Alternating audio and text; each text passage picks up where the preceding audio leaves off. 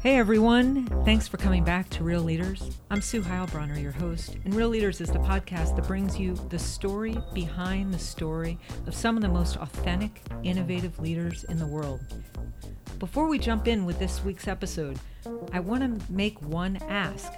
If you like this show, if you listen to others, please take a moment and rate this podcast on iTunes. It actually matters. Today we have the pleasure of being joined by Seth Levine. He's a partner at Foundry Group, a venture fund headquartered in Boulder, Colorado. Seth, thank you so much for joining us. Thanks so much for having me, Sue. Great. I can't wait to dive into today's topic. I'm not even going to blow the lead. I'm just going to hold on to it. So, Seth, the way we start every Real Leaders podcast is to ask our guests to give us their 3-minute life story. I'm not keeping time, but go. Okay, 3-minute life story. I grew up in Boston. I went to college in Minnesota. And I lived in New York for a while. I moved out to Colorado, where my dad is from and where I'd spend my summers, in 1996, thinking it would be fun to climb some mountains and learn how to ski. And in the meantime, I got a few jobs and worked for a few different companies. In 2001, I met Brad Feld, who's now my partner, and went to work for him at a company that was called SoftBank Venture Capital. It was Palo Alto based, and he and I and one other guy were the Colorado outpost. I learned a bunch of very valuable lessons. Being in venture in 2001 was a challenge. They actually called me the angel of death for a while because my role was to come into companies and basically help unwind them. I'd done a little bit of that before I showed up. But it was interesting. I learned a lot. Obviously, Brad was an incredible person to learn from. And then in 2005, Brad and Jason and Ryan, my two other partners now, and I decided we would start our own firm. So we came together in 2006 and started Foundry. We fundraised our first fund in 2007. We raised $225 million, and we've now raised almost $2 billion in the last 10 years. You have a real specific interest. I know this because I know you. You have an interest in inclusive teams. You have an interest in fostering and encouraging female leaders. Where did that come from in your life? I think I've always had a sense for sort of equality and balance. I've always run in circles that had a diversity in them. And it's something in my life that, I think unfortunately, perhaps I took for granted. And I'm sure we'll talk about what it means to take something like that for granted. But I realized, especially as I got into tech and I got into venture, that we can't take it for granted because there really isn't that kind of balance. And so I think it drove me to be more thoughtful about it and to try to be more deliberate in being inclusive. I'd also say that the data are pretty clear, right? Diversity, not just of gender, all sorts of diversity, but diverse teams do better. And I've been on teams that were diverse and where people brought the diversity of their opinions to the table, and those were by far the best teams that I've worked on. I've also worked on some teams where everyone kind of had the same background, and it felt like we were sort of all repeating each other, and we actually weren't getting a broad perspective. And so I've both lived the value of diversity, but I also believe in the value of diversity very deeply. And we're in a weird time. I mean, we're recording this episode on the heels of some really, really rotten stuff coming out of Silicon Valley, stuff that I imagine was maybe even harder for you to read about than for me to read about. You obviously know more of the people. What was it like seeing the news coming out of Silicon Valley around sexual harassment, some instances potentially of sexual assault associated with venture and funding? I mean, it's incredibly troubling. It's troubling on all sorts of levels. Personally, I felt like I think I had not understood at all how pervasive harassment is, not just in tech and in venture, but just across industries. And very specifically, I had not realized how pervasive harassment is in the technology industry. I think I had this view that if you weren't part of the problem, then you were sort of de facto part of the solution. And I think my biggest realization over the last 6 or 8 weeks since we as an industry, we've all been talking about this, is that was just wrong, totally wrong. And that actually the only way to affect change is to be a part of the actual solution. And that could look like calling out harassment when you see it actually happening. That could look like taking demonstrable steps towards creating diverse environments, either at conferences that you either attend or run or in your firm. Those are the things that are going to create change. Sitting back and saying, hey, I don't harass anyone, therefore I'm a good guy or something. I think a lot of people thought that was doing good, but I think I think now people are starting to open their eyes and realize that table stakes are not being bad. Table stakes are actually leaning in and trying to affect change in our industry. So Seth, I know you primarily because you've been extremely involved and amazingly supportive of MergeLane, the investment fund, and so far an accelerator moving forward to a different model in 2018. We obviously appreciate that a great deal. I see the time and effort and insight you share with us and our team as an example of walking the walk. And just so it's clear and it's here, you have lots of examples of walking the walk on this issue, and I just wonder if you could share some of those. Well, so I appreciate that. Certainly I've enjoyed the time that we've spent together. I was excited about working with you and Elizabeth, in part because I recognized that there was a need to do more in venture. And in part, and I said this to you when we first met, because I thought it was a great business model. You're a classic entrepreneur. You identified a problem in the market for which you had a great solution. The problem was that female founders were underrepresented in accelerators and in the models as they had been executed to date. And you had a solution for it, which is that you were going to put together an accelerator program that was focused on companies that had at least one female in leadership.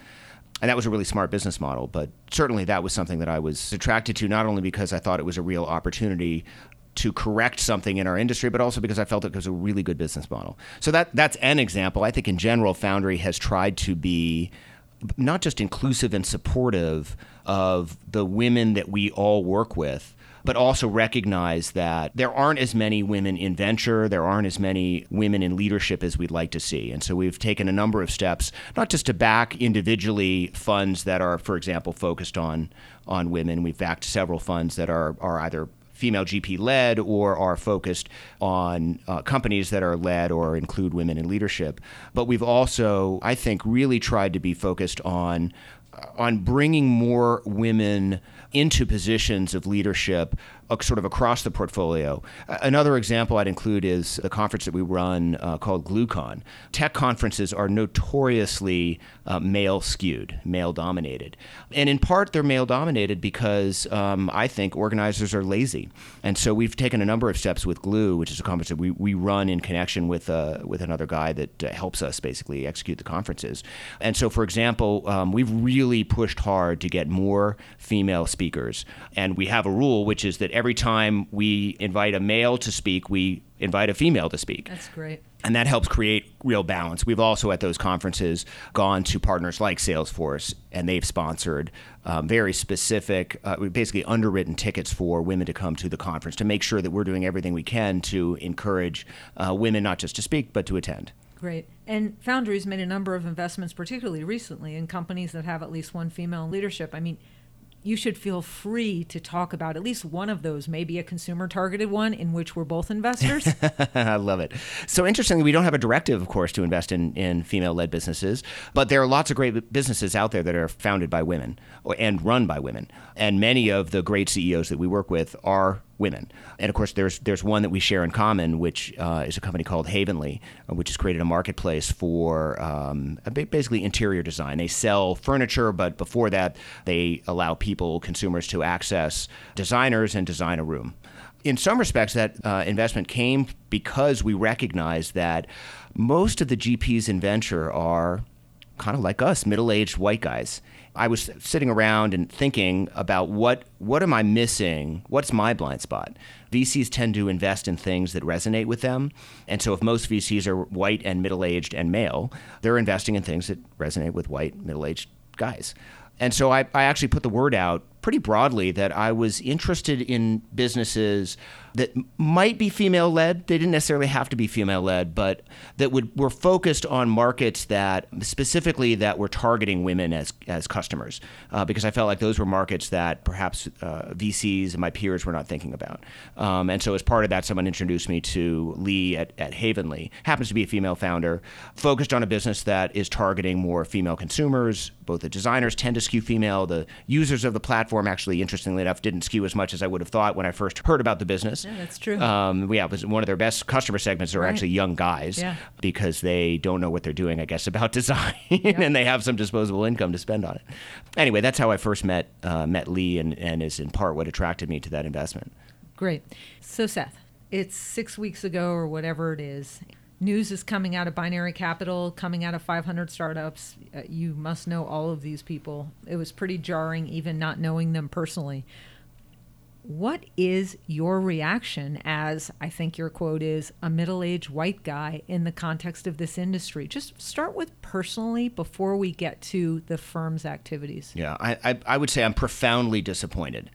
So the sort of two more high-profile cases, we've co-invested with Binary before. I didn't know Justin myself, but actually the one that was a little bit more personal, just because I knew him much better, was Dave McClure. And I've spent time with Dave. We've shared meals. I've been to their demo days. I was profoundly disappointed for someone who professes such a globalist view, such an inclusive view of the world, to find out that basically he's a scumbag, for lack of a better way of saying it, jerk, asshole, pick your term. I was incredibly disappointed. It made me angry. And I remember when this went down, we were communicating some. I'm sure you were getting a lot of communication from men and women alike, and somebody did a blog post about taking this issue seriously. Before we get to that reaction and where that's landed 6 to 8 weeks later, you sent me a really interesting note, or me and Elizabeth a note. You said, my inclination is to reach out to the female founders or leaders in our portfolio with a note of support. And you weren't sure if that was the quote-unquote right thing. What did you end up doing? And what was your worry? So I think that in an environment where emotions are heightened, I think I was just simply sensitive to doing something stupid, right? I wanted to be thoughtful. I had a very strong reaction. A lot of people had really strong reactions. I was concerned that for starters, that I thought the voices that needed to be heard were the women that were coming forward. And I didn't want to necessarily do something that would sort of take up airtime, for lack of a better way of saying it. That's great. I also didn't want to do something that I thought would be seen as sort of lip service or frankly wasn't very well thought through. And so I was worried about that. But at the same time, I wanted to express support for the women that I work with, to let them know that I was concerned, that I value them as professionals, and I value our relationship. So I was worried about it. What I ended up doing was there were a few women in our portfolio who were sort of speaking out publicly, and I felt like those were the women that I wanted to, rather than sort of single out all of the women in the portfolio and somehow assume that they needed this note of support from me.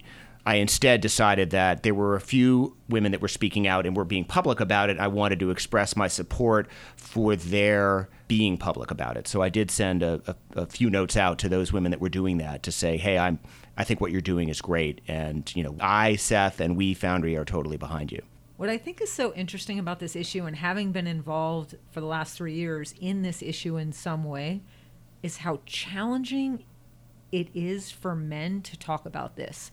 And I think in one of our first meetings, one of the things I said to you is, we just want to make this conversation available, because until it's okay to have this conversation where men and women are participating in creating solutions, and that's true across all forms of diversity for lots of different kinds of people, there actually will not be change until it's safe for men to talk about their own feelings about issues like this. So I appreciate that you were willing to do it. I also really appreciated that you asked the question. Elizabeth, my partner at MergeLane, posted something. She wrote a blog post, and I think the headline is something like, hey, men, we don't want you to quote unquote support us. We want you to value us. And I think that's some of what you're touching on. In the time that's passed, does that mean anything more to you than it may have before? Do you get that delineation? Yeah. So part of what I described earlier about realizing that not being a part of the problem wasn't actually being part of the solution sort of came from, in part, reading that post that Elizabeth put up and realizing that being supportive it's sort of a throwaway, right? It's not actually addressing anything that's really a problem, right? Well, I mean, also, for lack of a better word, it's also paternalistic. Yeah, it's pejorative, right? Yeah, right. Yeah, paternalistic is probably a better way of saying it. Exactly. If that's pejorative, we're in trouble. But anyway. Yeah, no, I totally agree, right? I mean, I think that's, again, this is why I reached out to you before I sent a note out, because I was sensitive to coming across as paternalistic or perhaps being, Elizabeth hadn't written that at that point, but being supportive and realizing that wasn't necessarily the right stance.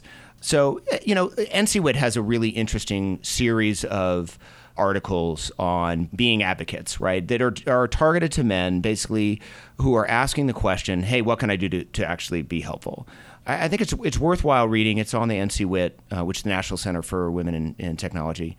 It's on their website. I think it's an interesting read for people for both men and women, but I think it's one perspective on how to value women in the workplace, how to be supportive of, really it applies to all sorts of diversity in the workplace, even if you come from the background of being not diverse. So as I'm talking to you, it just strikes me that there may not be a place in our economy or our society where the thread between money and power is more pronounced. Like being a venture investor, that is where power comes from, explicitly money. The fact that, look, whether there are female venture partners at more funds or less funds, the fact that still overwhelmingly money is concentrated with white males in your industry makes this problem particularly difficult to approach. What do you think about it broadly? I think it's absolutely a problem. I feel like the more holistic solution includes not just more women entrepreneurs, female founders, female executives, but ultimately includes more females at venture firms. And I say that fully recognizing that I have a partnership that is all white men, all middle-aged white men. We really have no diversity of any kind. It's challenging because venture firms don't grow quickly. And there's some big name firms in the Valley that have more partner sort of turnover, if you will. They've had more opportunities. And even those firms are sort of just starting to recognize that diversity in investment decisions and in investment professionals is important. I don't have a great answer for it, Sue, because I know it's important. And I think the change will come, but it's going to take a deliberate effort and it's going to take some time. And I know based on, I know you think it's advantageous. Like, I know you think having different kinds of people around, even looking at investment opportunities is seriously advantageous, even if we leave aside the sort of post-investment engagement that people might do with your portfolio companies. One of the things that strikes me about this conversation is that when you, and we've had this conversation too, is when a fund, and MergeLane is a fund, looks at adding someone to its team, something that we've talked about as a possibility. We have 2 partners now, and we've thought about adding a third one. The most important criterion is connections to other investors and ability, particularly we're in a fundraising cycle now, but the ability to contribute to successful fundraising. And that just reinforces, you can just see how this cycle gets repeated, right? Absolutely. I think that one of the things I realize now being in venture that I didn't realize when I was trying to get into venture is sort of how clubby it is. Right? There's so many very specific advantages. It's like sort of the old adage, like, how do you make $1 million? You start with $1 million. Well, you start with $1 million and you make your... Venture is set up, unfortunately, to favor those who are already on the inside. And so when the people on the inside look a certain way, they're white, they're male, the whole system ends up perpetuating that, not just because of what you just described, but because the system essentially promotes from within. And so it all sort of exacerbates itself, right? So I think ultimately the solution is to be, well, 1, we're talking about it, that's good. 2, we're starting to measure it. People are actually starting to report on it, so that's really important. And then 3 is that people need to start taking deliberate steps to say, hey, we know that diversity actually will drive more value in the portfolio, and so we're going to deliberately try to bring more diversity into our firm. So I know that you and your partners have spent, I believe, real time trying to think through a reasonable, wise approach in the wake of these events. Where are you on that? It's very much still a work in progress. We've done a handful of things. We came out very early after some of the stories emerged of harassment and created what we call the zero tolerance policy. Really, that was a straw man. That's not a policy yet. It was a straw man, which really stated our intent, which is that we have zero tolerance for harassment of any kind in our portfolio, across our own firm, in our investment decisions, et cetera. We're in the process of figuring out the right way to sort of fully implement that, but we were very public about it, and we wanted to be public about it because we felt like we had a relatively loud voice, both in the venture industry and amongst entrepreneurs. We wanted to be really clear that we stood on the side of no tolerance. So that was really important. But as you know, as a former lawyer, well, I guess you're always a lawyer, but former practicing lawyer, implementing a policy versus stating your intent, takes time. And so we're in the process of that.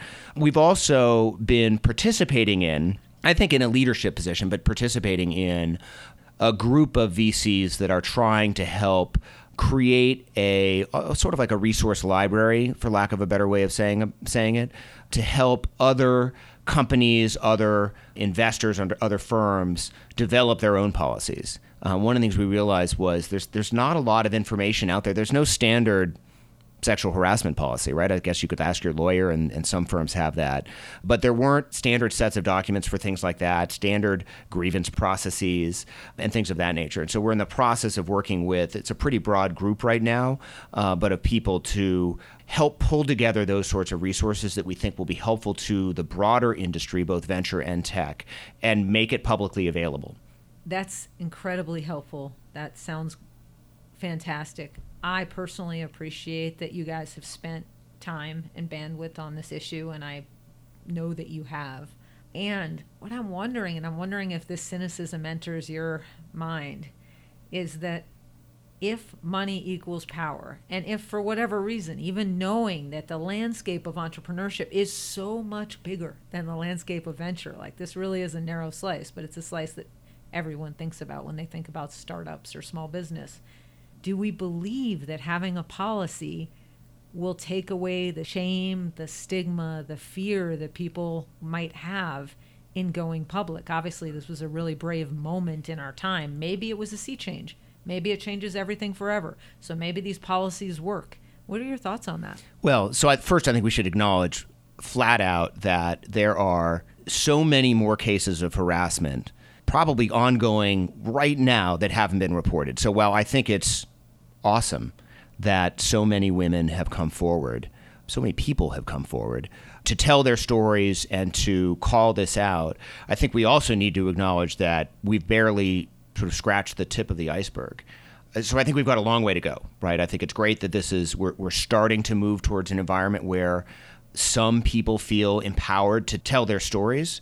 But I think we also need to recognize that in industries where there's massive power imbalance, there will always be, whether that's boss to employee or investor to entrepreneur or any other type of power imbalance, there will always be the incentive not to come forward because there's a cost not to come forward. I'm personally aware of stories that aren't mine to tell that are, I mean, they're not 100% credible. They are actually the things that happen. The one I'm thinking about, I didn't witness myself, but was told to me by someone who I know to be absolutely truthful. And this person doesn't feel comfortable coming forward with it. That's just one story. This is a pretty senior person too. So this is someone who I think would be okay coming forward from a career standpoint. I think there's lots of reasons, and there must be thousands of stories like that. I don't want to say that bugs me because it's not my position to judge whether this person should come forward or not. It bugs me that it exists, that this is clearly still ongoing. Do you have any concerns about backlash here? That because so much of what happens in ventures, meetings, it's relational dynamics, it's getting together for meetings. Do you have any concerns that this predominantly middle-aged white business is going to be even less likely to make more investments in female-led companies because of fear around this topic? So, short answer is yes, I have concerns. The slightly longer answer is I think we're going to be better than that. I understand where people are coming from, and I think it's right to talk about that.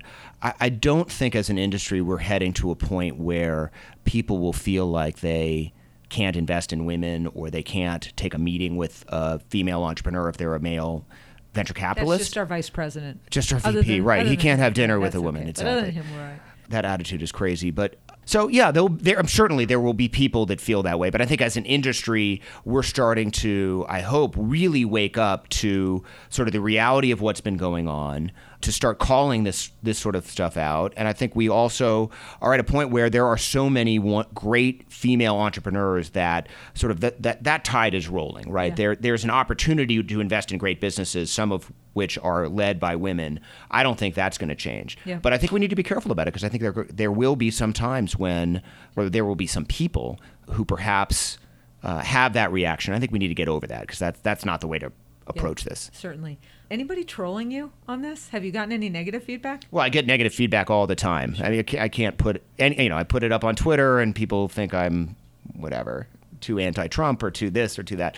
So trolling's a strong word, so I wouldn't put it in that category. But I get people who don't appreciate what I have to say about this, and I get it. That's part of the game. I feel super comfortable putting myself out there about these sorts of things.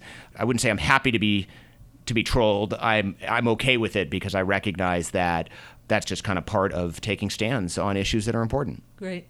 You have kids. You have a family, you have a wife and kids. What have you told your kids about this? So I have kids. I also have 2 black kids.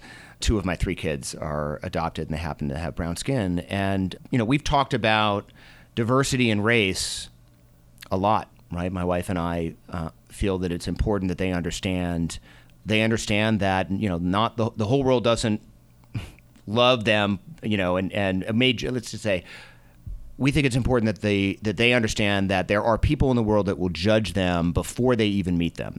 And so we've had real conversations about that. I came home the other day. My son and I had been shopping somewhere, and he's 9, almost 10. He's super cute, and this woman was just sort of, the older lady was kind of fawning on, oh, you're so cute, and she was wearing a Barcelona t-shirt, oh, your Barcelona shirt, and I said to my wife, one, I don't know that he would have gotten that attention if he hadn't been brown. And 2, not to be cynical, and I don't know this woman at all, but gosh, is this woman gonna cross the street when he's walking down the street when he's 15, even though he's super cute now when he's 9, almost 10? I mean, I don't know why that was the first thing that came to my mind, but that's what I was thinking about. Not that she was being sort of overly solicitous, which people sometimes do with our kids because they want to show how inclusive they are or whatever, which is fine. Like, I guess it's okay, but I don't know. I wonder how that's going to change.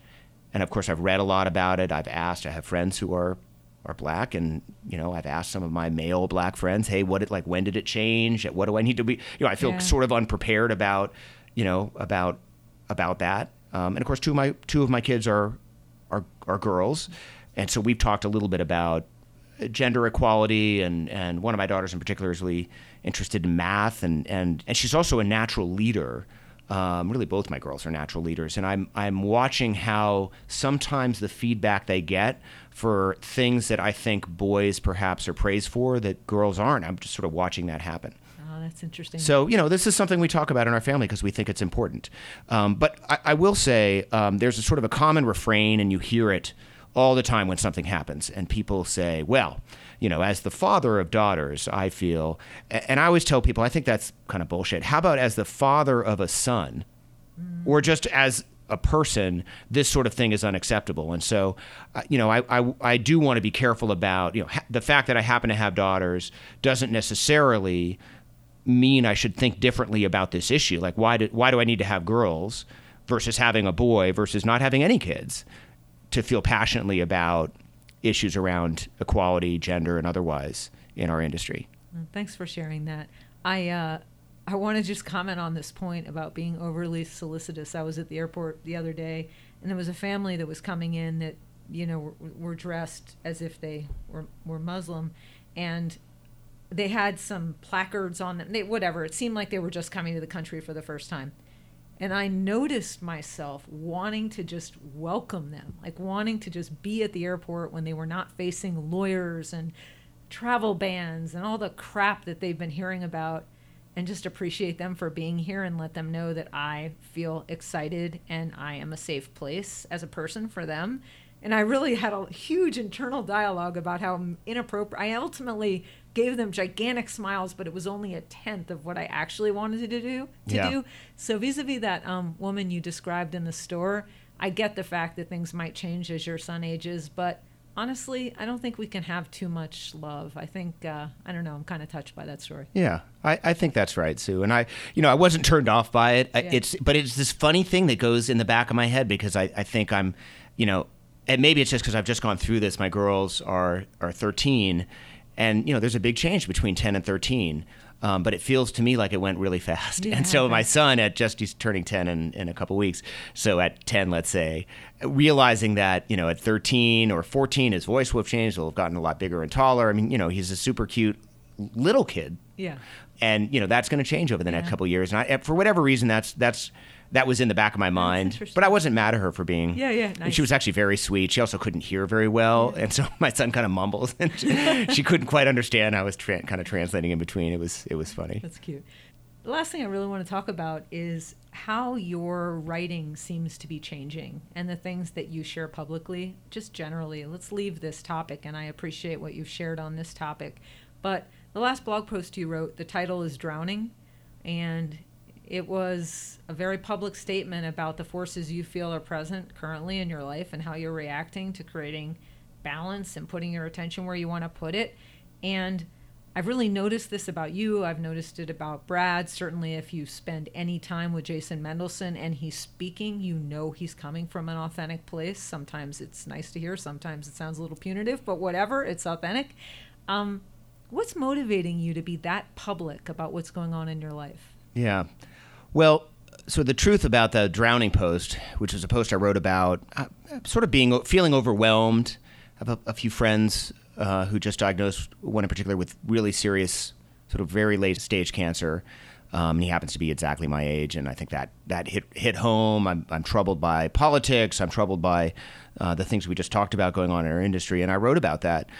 I wrote it, and I wasn't sure if I was going to publish it. And I sort of read it a few more times and decided I would hit go. And then I almost immediately had this reaction like, no, I should take that down before anyone sees it. Like that was a little bit too personal. But I decided not to because I felt strongly about how I was feeling. And I felt like I wanted to share that with both people I care about, but as well as just with the broader world. I'm really glad I did it because I received a lot of great feedback. And probably the most common thing I heard were from people who emailed me who said, hey, I feel the same way. Like, really refreshing to see someone who sort of has maybe a public persona of kind of sort of having it more together, certainly having plenty of advantages in life, but realizing that like we all have struggles. That's really what made it worthwhile, right? I got a few catty things back, basically like, oh, a VC has problems. You have to ignore that, right? That's neither here nor there. But for the vast majority of the feedback I got back was super positive. It doesn't come natural to me necessarily to write about things that are quite so personal, but I've also realized that it's important to always write from the heart, no matter what the topic is, but that to be a little vulnerable can actually do some good, not just in terms of how people understand me or react to me, but also how they think about their own life circumstances. And, I think I've gotten to a place in life where I feel grounded with my partners, with my business, with my spouse, my family, and where I feel like I can say these things and say them publicly. And one of the things I said is I'm kind of sick of pretending like I'm always working or like somehow family isn't, the most important thing for me. And we all have tendency to sort of be, I'm at a meeting, right, when you're at a soccer game or something like that. And one of the things I said in that post, which I had always sort of done, but I think I'm going to be more conscious about it. It's just there's no need to hide behind what you're doing and that you're prioritizing things that are non-work in your life. And I think I want to really make a conscious effort to start doing that. I don't have children, so I have a close friend, and we worked at a company, and they would frequently talk about work-life balance, something that I almost never utter as a result of this. But neither of us had kids. And we always wanted to institute the golf life balance, that golf was just as valid as a soccer game of one of your children, at least it was to us. Seth, last question.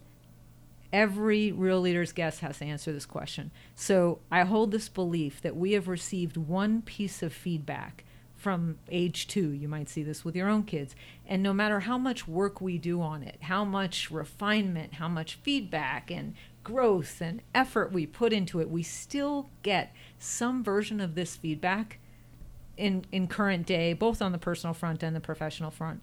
If I'm right, what's yours? Wow, that's a good one. It has to be something I'm still working on. Yeah, if you figured out one of these, I'm pretty impressed. Yeah, one thing, some version of it. It gets better and better every year. But like, gosh darn it, I can't believe it. I still got that. One of the best pieces of advice I ever received, and it's something that I do still work on, is this notion that relationships aren't 50-50. They're 100%, 100%. And it's so easy to revert back and just sort of assume, hey, I'm going to meet whomever I'm talking about halfway. But the relationships that are important are relationships that you need to take 100% responsibility for. It was a great piece of advice, and it's something that I'm still working on. Great. Well, I personally, and on behalf of our company, feel like we actually see you really being successful in that regard, and we appreciate that. Seth Levine has been here. He's a partner at the Foundry Group. If you want to follow Seth, and I'm sure he's going to keep writing authentic pieces from the heart and certainly tweeting authentic tweets from the heart, follow him at Sether, Sether. Is that right? Yep, that's correct. Sether. Great. And foundrygroup.com is where you'll find Foundry. For my money, authentic leadership is the biggest indicator of partners, and that applies to venture partners too. So if you're in that space, even if you're on the West Coast or the East Coast, you should be talking to Foundry Group. Thanks, Seth, for joining us. As always, Real Leaders is brought to you by MergeLane. We're looking toward the next chapter at MergeLane, and we're marrying the best features of an accelerator with those of a venture fund, focusing on startups with at least one female in leadership. If you want to hear more about what that looks like and the revolutionary new Funderator, pay attention. It won't be the last time you hear about it. Or our 3-day leadership camps. Please come to MergeLane.com. Thanks for being with us again. We'll see you next time on Real Leaders. If you have comments, feedback, questions, or want to know how to rate this podcast, find me on Twitter at TellSue. Thanks again.